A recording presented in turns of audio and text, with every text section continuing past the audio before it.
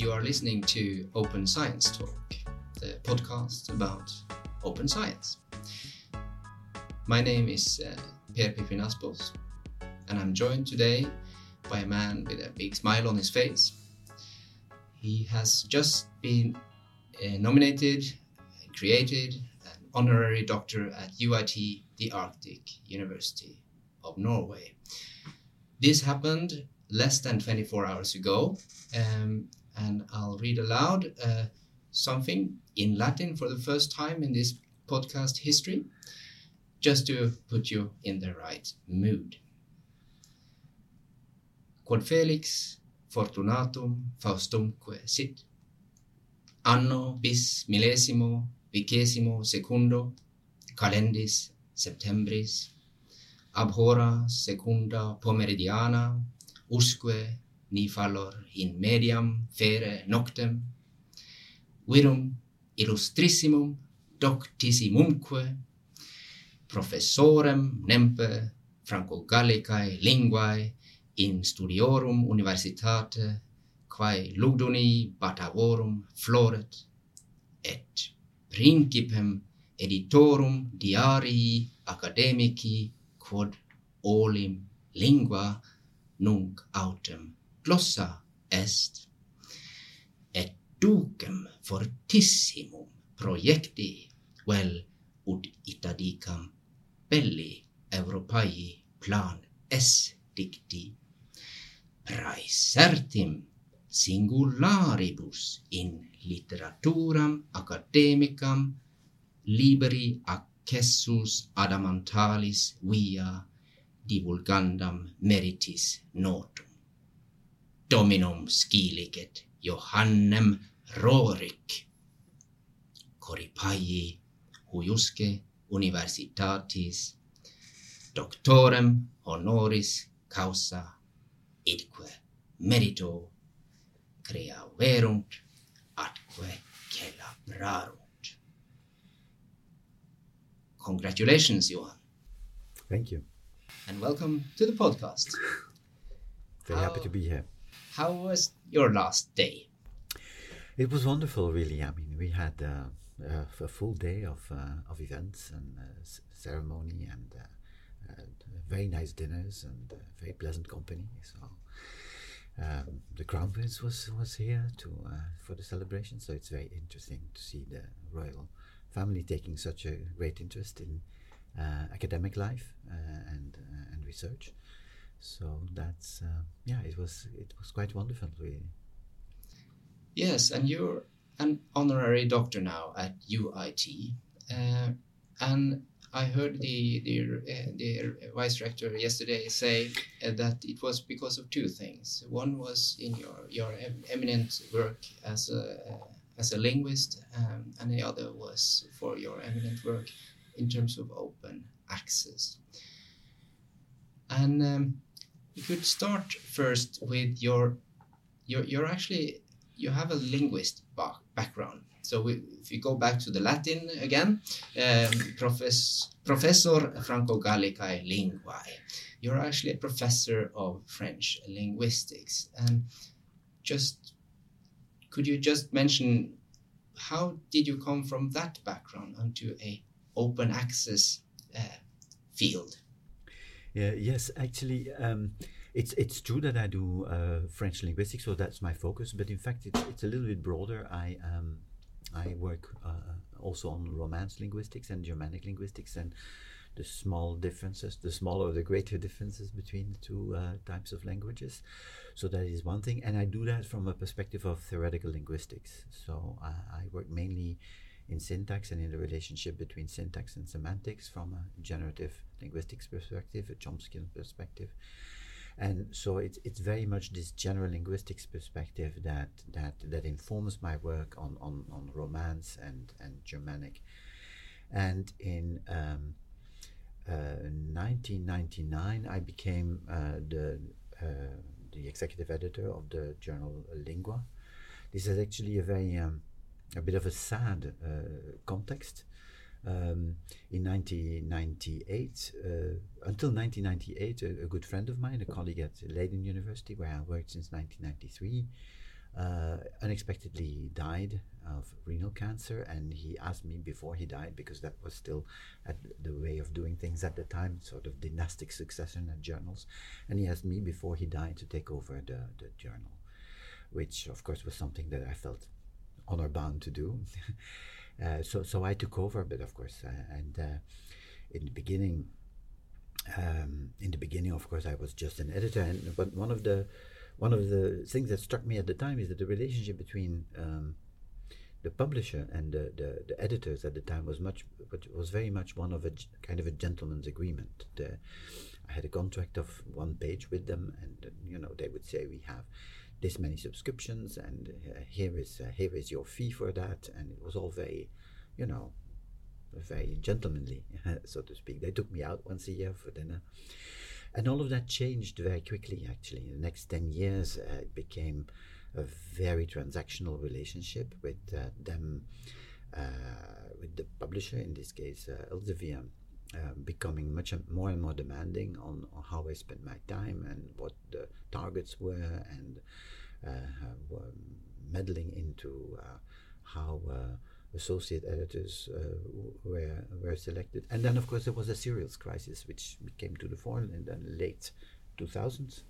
Yeah, the serials crisis, could you just explain Yeah. in case people don't know? Yeah, so the serials crisis is the crisis that people started to realize in the course of that period, that subscription prices had risen much more than inflation or than library budget could afford.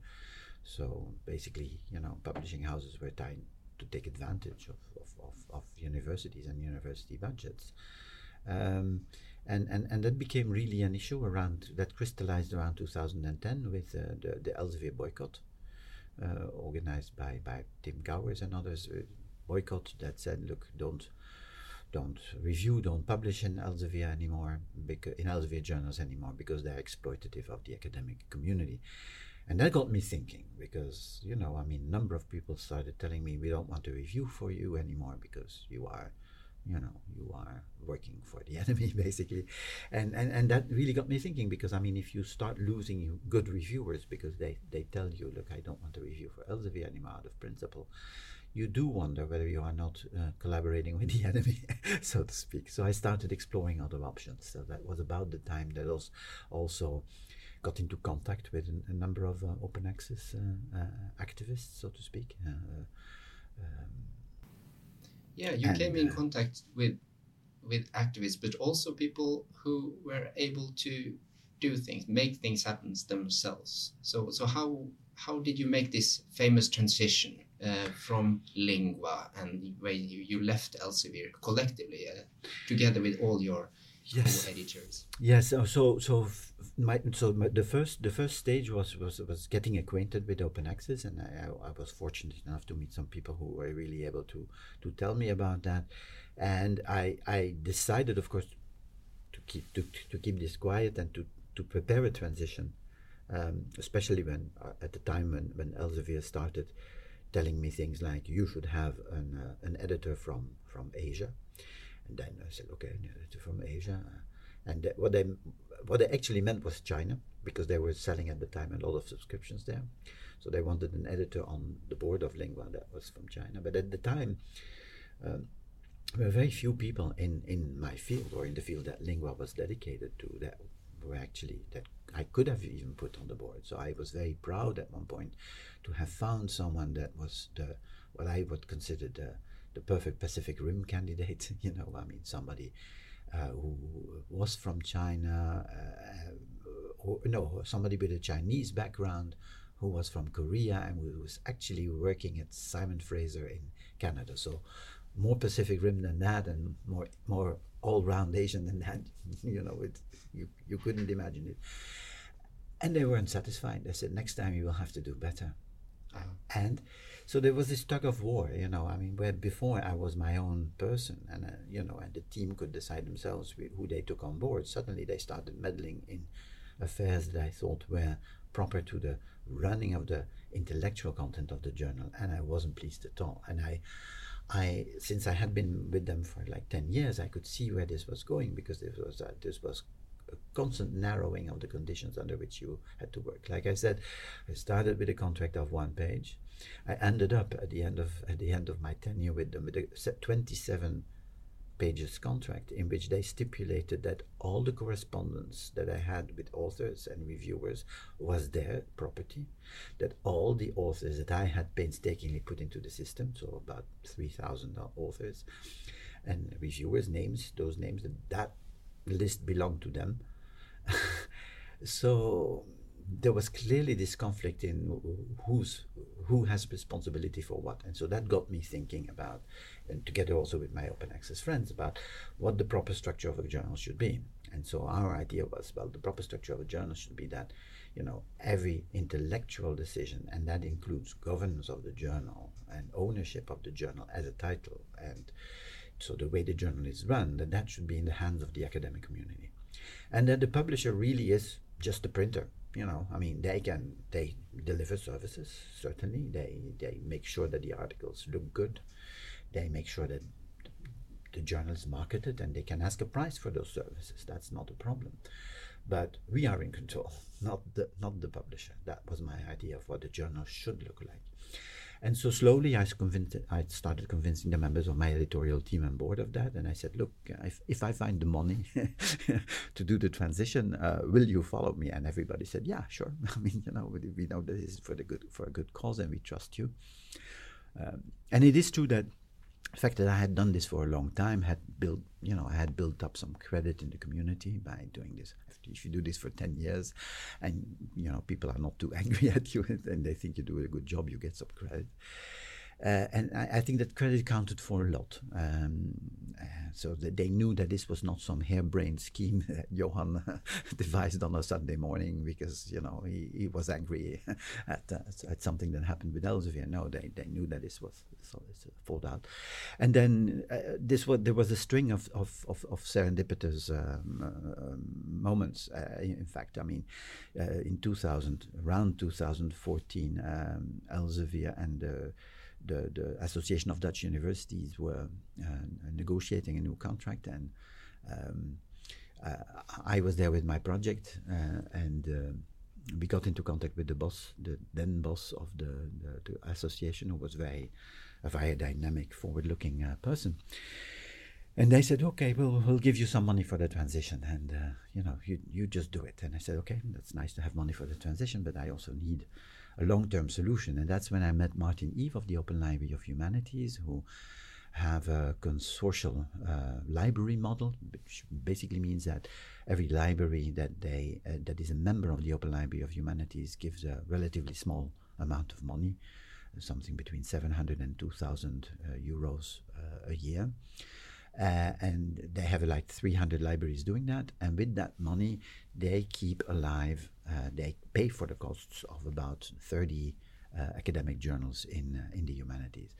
And Martin offered me that Lingua, that Glossa, the new journal that we founded after leaving Lingua, would then be a part of the Open Library of Humanities once the money for the transition ran out. So I had both things at that time. I had money for the transition, which was needed because you need to prepare things and you need to convince people. And we also wanted to get along some other journals because there were some other journals that wanted to flip alongside with us.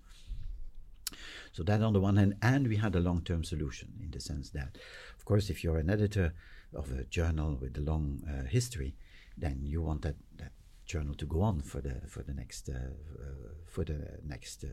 foreseeable future. So Lingua was a journal that had been founded in 1949 by two professors, one at Leiden, one at Amsterdam. So it had a venerable history in the field.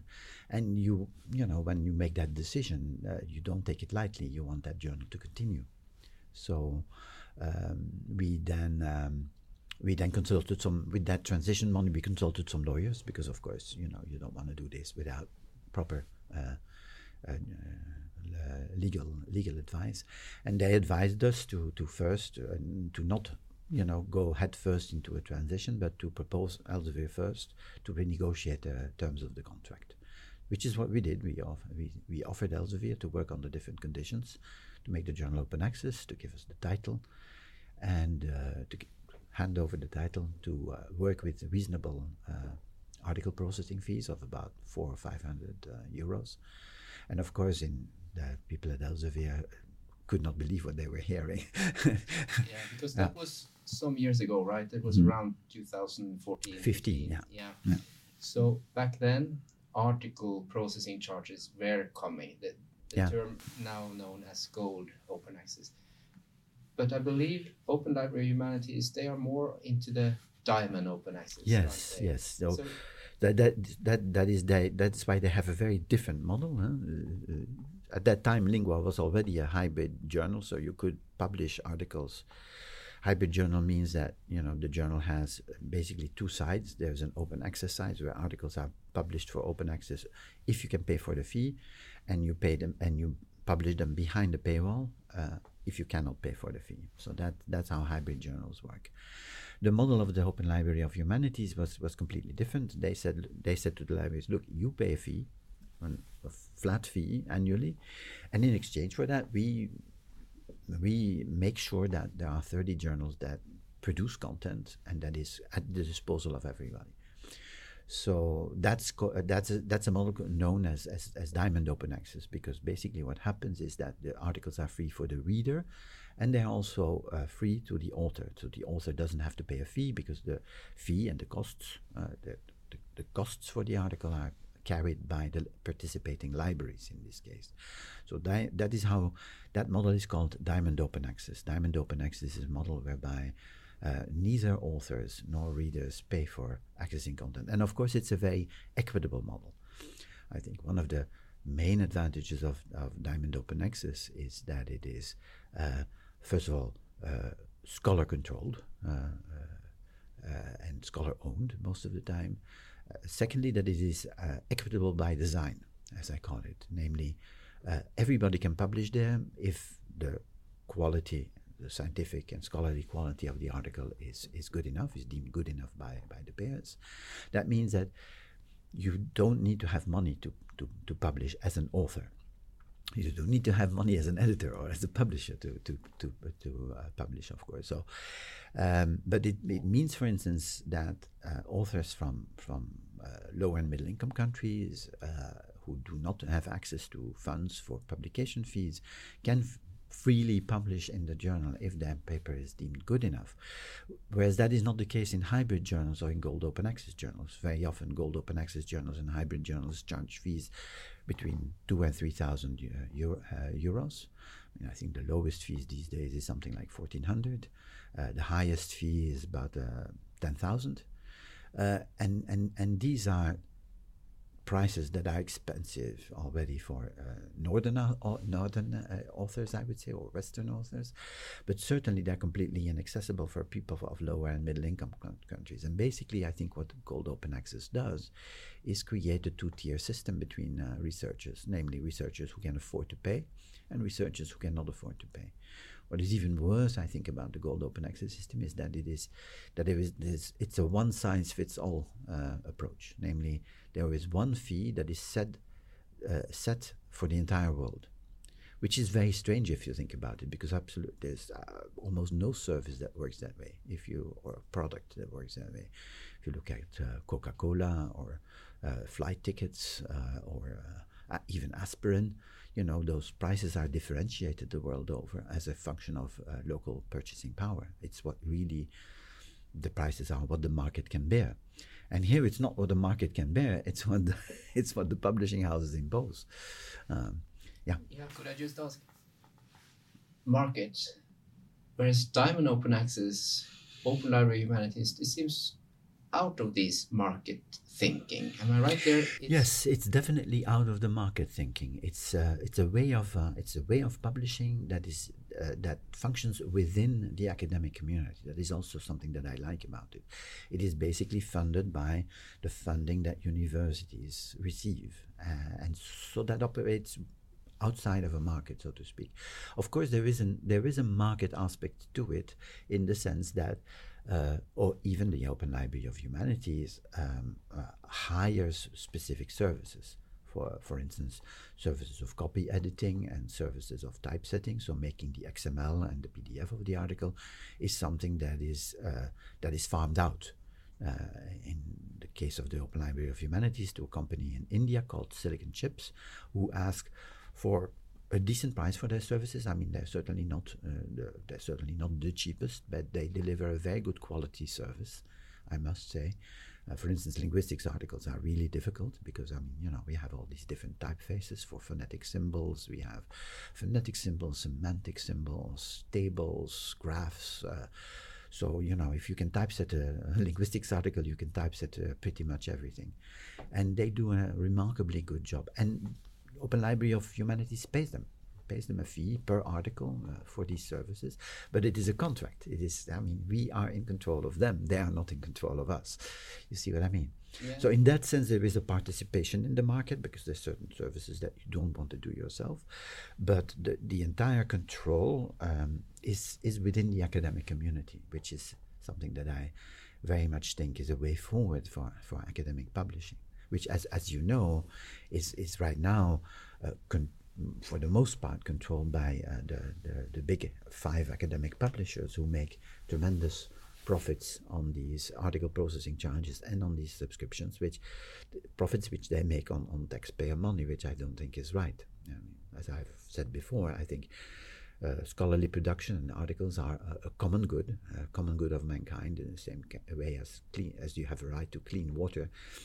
The population has a right to the knowledge that we as scientists produce. It's just a basic human right. Well, we started out now. We're talking a lot about general linguistics, a very international research field. Of course, there are practitioners of this, researchers spread all over the world. So it's big in one way, but in another sense, it's not as big as certain other disciplines where you have like literally thousands of articles submitted to journals per week, right? So do you have examples of this non-commercial diamond open access thinking, scholarly led, scholarly owned, in other fields that are more like the big natural sciences? Yes, there is one example actually. Well, there's a few. I think there is a journal in, but again, I mean, it's perhaps also a smaller field. I think in oceanography there is a journal. I'm not sure I saw one, but there is one great example, I think, which is the example of SciPost. SciPost is a diamond open access journal run by Jean-Sébastien Coe, who is a professor of physics at the University of Amsterdam. I think they publish about 600 articles a year, something like that. They have, you know, great volume, and they really intend to be the competitor of the big journals in the sciences. Yes, I think we should have more of those, definitely, because indeed in diamond open access is mostly in relatively small fields, from very, very small to moderately small, moderate, medium. I think Glossa as a journal is a sort of mid-level journal. I think a journal that publishes about 130 articles a year is a sort of a mid-level journal. But then, of course, indeed, you have these journals that publish hundreds or thousands articles a year. Also in mathematics, there are a couple of examples. Journal of Combinatorics, for instance, also publishes quite a number of articles a year. So these things are slowly starting, and I hope to see them flourish in the next few years. Yeah, because what I was thinking is you actually were lucky. You found a place to land, so to speak, to go from Elsevier to land to a platform that was exactly what you needed. But I guess other editors in other fields, well, they are not in the humanities, so where to land? Do you have examples of platforms like this, or are these something for the future? I think SciPost is a platform that allows other fields to flip as well, or to set up a journal. Of course, they will need money, but this is something that we will look at. I mean, we are, as you know, we are also developing a project, or we are starting a project to reinforce diamond journals. So what we want to do is to create an international capacity center that would make sure that these journals become sustainable and that it becomes easier for journals to start, also in terms of finances. Yeah, just for the audience who don't know you, we're now moving on to your very recent task as being the executive director of Coalition S, the coalition that is known as promoting Plan S. So you've been there for the last 2 years, I think? Yeah, since 2019. Right. September. Yes. Yeah, it will be 3 years, yeah. Yeah, so you're now you're sitting in that chair for quite some time. So I guess you've had have lots of experience already on how to try and change the system, because Plan S is trying to flip everything onto an open access reality. Yes, the single goal of Plan S is actually that all articles that are that come out of research financed by the organizations that are members of Plan S, and most of the time that is funders who work with public money, that all publications coming out of that have to be published in open access in one way or another. So that means gold open access when you pay for it, via transformative agreements when the libraries pay for it, diamond open access, or even via repositories. So if you publish behind the paywall, then you will have to deposit a copy of the article in a repository. So this has simply become, since 2021, a condition of the contracts that researchers conclude with the funders. So this is simply because of the sense of frustration by these funders back in 2018 that they didn't see return on investment for them. Because, of course, these funders put collectively, the funders that we have now collectively put about 35 billion euros into research with an output of about 150,000 articles a year. And the frustration there is that even today, only 55% of those articles are in open access. That has to be 100%. Has to be 100% because, of course, societal challenges, Ebola, COVID, lately also monkeypox virus. They don't want to go back to the publishers and sit on their knees and ask, will you please make that research open access, and then see it close down again 6 months later when the threat has passed. No, all of that research has to be openly accessible. So that was a bold move, certainly a move that was not welcomed, shall we say, by the big publishers, or only welcomed by the big publishers to the extent that they were guaranteed money, large amounts of money for it. So that was the one goal of Plan S, and that is also why I signed on. I thought, okay, this is a great initiative. What I liked about the initiative is that it didn't think that there was a single silver bullet to get to open access, because open access is a field, I think, where there's a lot of utopian thinking. I mean, lots of people think that they have the one solution. For instance, there are people who think we have to just stop concluding contracts with these big publishers and move to a completely different system. The problem is you cannot do that overnight, because researchers are human beings. They function with certain expectations, and they have all been led to believe that they have to publish in the large prestige journals. And this is a mentality change that you need to work on, that needs time to change, especially in these big fields that you're talking about, with thousands of articles. The notion of prestige of a journal is extremely important, and the notion of impact factor is completely is also very important. And this is something that needs change. We need to slowly change the mentality and slowly convince the researchers that this is no longer what we're looking at, that we don't want researchers to publish in research in high prestige journals. And this was actually also a principle of Plan S. Plan S, Principle 10 says, we don't care about prestige, we care about the content. And also when we select people for grants, that is what we look at. We don't look at impact factors. We are not interested in the impact factor of the journal that you publish in. We're interested in what you think is important about your research. So please explain that to us. And I think so what I liked about it was the integrated approach. So not the approach to say, well, we reject commercial publishing, but the honest attempt to try to convince commercial publishing to change tack. By saying, for instance, well, we will no longer pay for hybrid journals, because hybrid journals have not led to open access. So we will no longer allow our researchers to pay for articles in hybrid journals.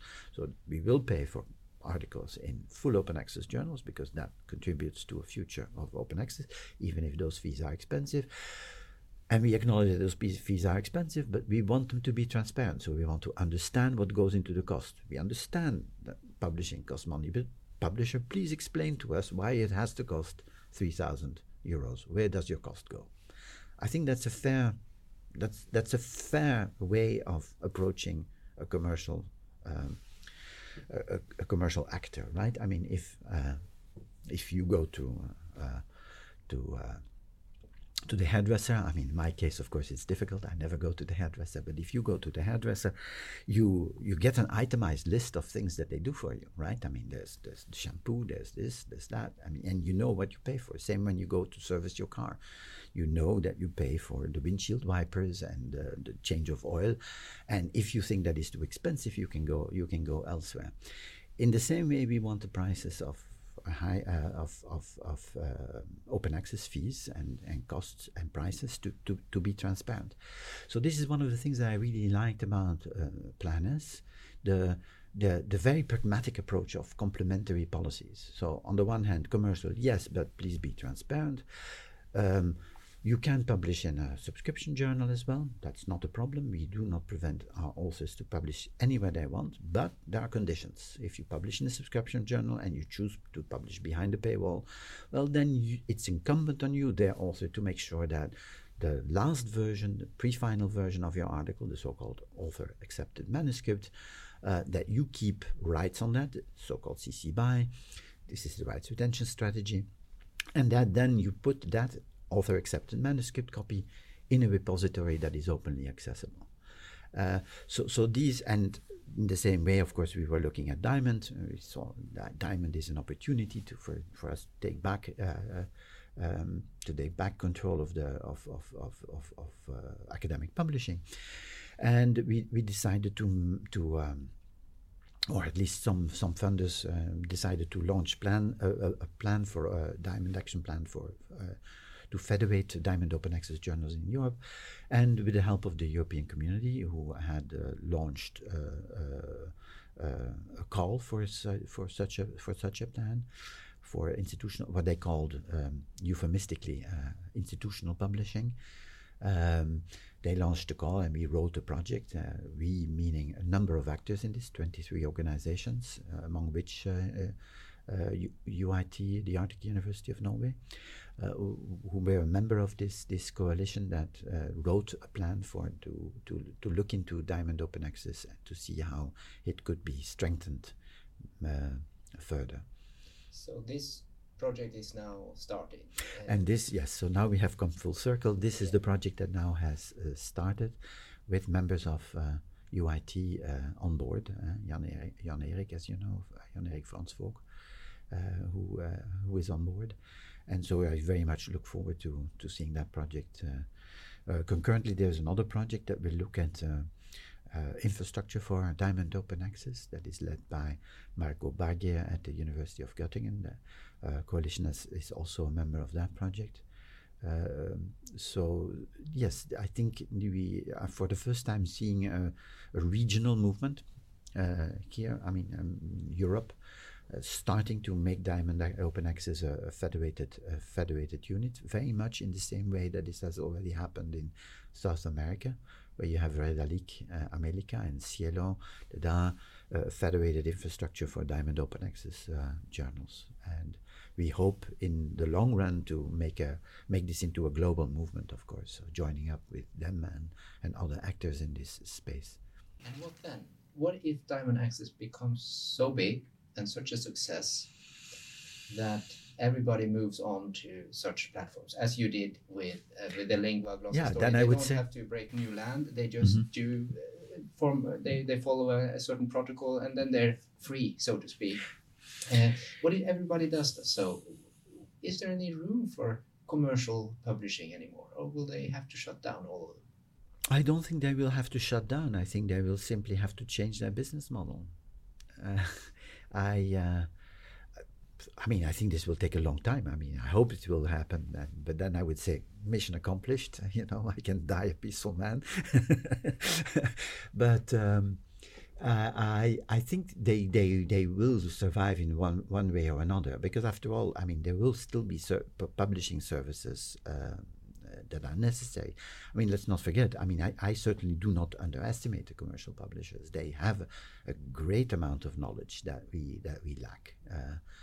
Things like marketing, for instance. I mean, this is not something that we do well in the academic community. I mean, there's also typesetting and copy editing, but that is something that even the big publishers farm out to ancillary companies in India or in other countries. But there is certainly a great deal of knowledge that we could use and might be willing to pay a fair price for if they can make that point. What I don't think we will pay a price for is the kind of control and privacy breaking searching services that they practice now on their readers. This is something that will definitely go into the charter for Diamond Open Access, that we do not check what our authors are reading, so to speak. So we definitely want to also not only make Diamond Publishing into a force to be reckoned with, but we also want to put it on a different ethos. I mean, we are not there to exploit our readers or to predict their behavior. We are there to serve the readers and to understand what they want and to make this into a communal enterprise. There is a saying, books and diamonds are forever. So could we move a little bit beyond the journal article and look into what they call monographs, anthologies, and textbooks even? I mean, these are important scholarly works. How can they become more open? Yes, it's definitely the case that books, open access for books, is lagging behind the articles. This is also, of course, because a project like Plan S has to have a focus. And so the first focus was on peer-reviewed articles. It is also the case that we have a principle 6, I believe, that said, look, we acknowledge that trajectory for books will take a little bit longer. But last year we did come out with a statement, because we had promised that we would come out with a statement, that we had a sort of a roadmap for books. And the roadmap for books is again, it's a little bit longer, but the idea is there as well, is that books should ultimately be open access. And there were a number of recommendations and principles, namely there as well, namely that funders would be willing to pay for open access for books, and that, of course, devices have to put into place for that. Was also acknowledged that the license that would apply to books would not be purely CC BY, as we do for articles, but that various types of CC licenses would be possible. The reason for that has to do also with the very different landscape for books. Books are mainly a mode of communication of the social sciences and humanities. Books are not profitable at all. They are also published very often by smaller companies, smaller publishing houses that have sometimes very, very focused. I mean, for instance, you have publishing houses that are only concerned with African linguistics, for instance. You do see that, or only with linguistics general, like John Benjamin's. And that is true for many publishers in the humanities. And these publishers, for whatever reason, have not always understood the consequences of the digital revolution and still think in terms of paper books. So that has to change. We know that.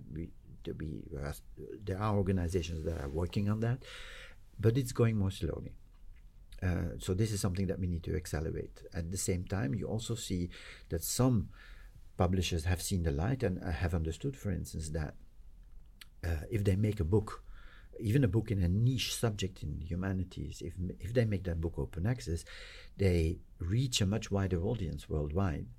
And the people who then see that open access version of the book want a paper copy, because in humanities very often the books contain pictures, high quality pictures and graphs and all sorts of other material that people want to have on paper, because a book is more convenient. So what these publishers have seen is that in fact the free open access copy drives the sale of paper books. And of course that's an opportunity, because that is something that we don't care about. I mean, that they charge a certain price for the paper book, That they can do. The only thing that we as funders are interested in is that the book is available open access, so that you don't have to buy it. If you want, you can still have full access to the content because you have a digital copy. So that is my ideal model for open access books, in fact, that, you know, publishers would see the light and say, look, we publish everything open access, we don't care. I mean, there will always be people who want books on paper, and let's make that our new publishing model. So I do think there's opportunities there. I do think there's a long road to go. So there again, we have been very fortunate to have organizations like OAPEN and DOAB, the Open Access for Books, where there's a number of people who are very much concerned about this and have a lot of expertise. And together with them, we have applied for a project, again with the EC, a project that will also start in beginning of 2023. The project is called Palomera. It's led by Niels Stern of OAPEN. And Niels, so that's a 2-year project that will formulate recommendations for all stakeholders to get books in open access. So recommendations for funders, for universities, for libraries, how can we get more books open access? And I think that's going to be an important project, bringing forward the idea that open access for books is also an absolute necessity. But again, it's going to be slower, but then it also concerns a much smaller amount of digital content. We return to where we started, general linguistics, the study of grammatical structures or phonetics and things like that. You need to assemble data. I guess you linguists, you make Excel sheets and things like that all the time. And that's also an important part in the broader open science thinking. So now we're moving away from the Plan S to the broader picture of open science. Some people are concerned that these commercial publishers, they ask also kinds of supplementary material like data sets to be submitted to them. So perhaps they are behind paywall, whereas the article as such is in open access. So there are some institutions, like here in Tromsø, for instance. 8 years ago, we launched something called Trolling, the Tromsø repository. Yes, excellent initiative. Yeah, so that's a repository for linguistic data sets, and it's curated by people at the library. So these data sets, they get DOIs, and they can then be, you can cross-reference between the data sets as such and any articles or books even that are related to it, and vice versa, so that you get a transparent and fully open system. But as I said, the big publishers, they know what's happening and they try to... Yes, I think indeed we should be very careful. I mean, I think this is something that universities should be more aware of and are not yet. I hope that the current wave of rights retention strategies or policies that is now starting, in Norway, University of Tromsø was the first to launch a rights retention policy. I hope that the rights retention policy for articles will also extend to data, actually, because I think universities should be much more aware of what they are giving away, or what their authors, what their employees are giving away. So there should be much more an awareness that don't give away the copyright on your articles, make them easy buy. Don't give away the copyright on your data. So I think that's a realization that has to take place. That's again one of those mentality changes that we need to work on. I think organizations like the European University Association, EUA, could and is helping a lot in that. They represent 800 universities in Europe, so I hope they will be able to convince their constituency that this is a move that is absolutely necessary in view of the publishers indeed taking ownership of data that again have been compiled with public money. I do think that awareness of data is growing a lot. For instance, if I look at my own journal, I mean, we also publish articles in experimental linguistics. 5 years ago, we did not have a data policy. Right now, because I also hired some younger associate editors. They told me, look, we have to have a data policy, and that data policy should not be optional. It should be mandatory. And so we did that. We said, look, I mean, if you submit an article on experimental linguistics with us, we want to see your data. They have to be in an appendix. We can upload them for you and give a dependent DOI, or you can host them yourself on osf.io and have them there. But there has to be a link. We want to see them, and we want to make sure that you have an ethics. That you in terms of ethics as well, you want to have an ethics declaration from your university that if human subjects are involved, that these protocols have been respected.